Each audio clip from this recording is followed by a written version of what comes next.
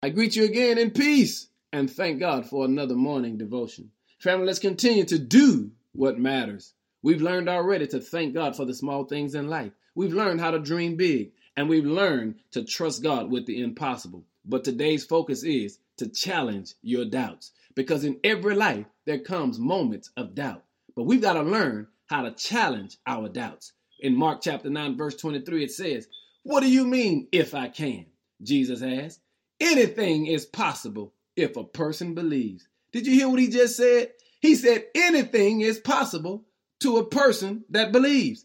And if you are a believer, then you ought to be able to challenge your doubts. When doubts creep in your life today, when they show up out of nowhere, I need you to know how to challenge your doubts. Because it says, what do you mean if I can? Did you remember that story of the little engine that could? He said, I think I can. I think I can. And today, I want you to challenge your doubts by remembering that little story. I think I can. No, I know I can because I am a believer. Because anything is possible for a person who believes. If you believe he's a heart fixer, challenge your doubts. If you know he's a doctor who's never lost a case, challenge your doubts. If you know he's a lawyer in the courtroom, challenge your doubts, because I want you to say it with me today. If you challenge your doubts, God will make a way out of no way. Do what matters. Challenge your doubts. In Jesus' name, that is.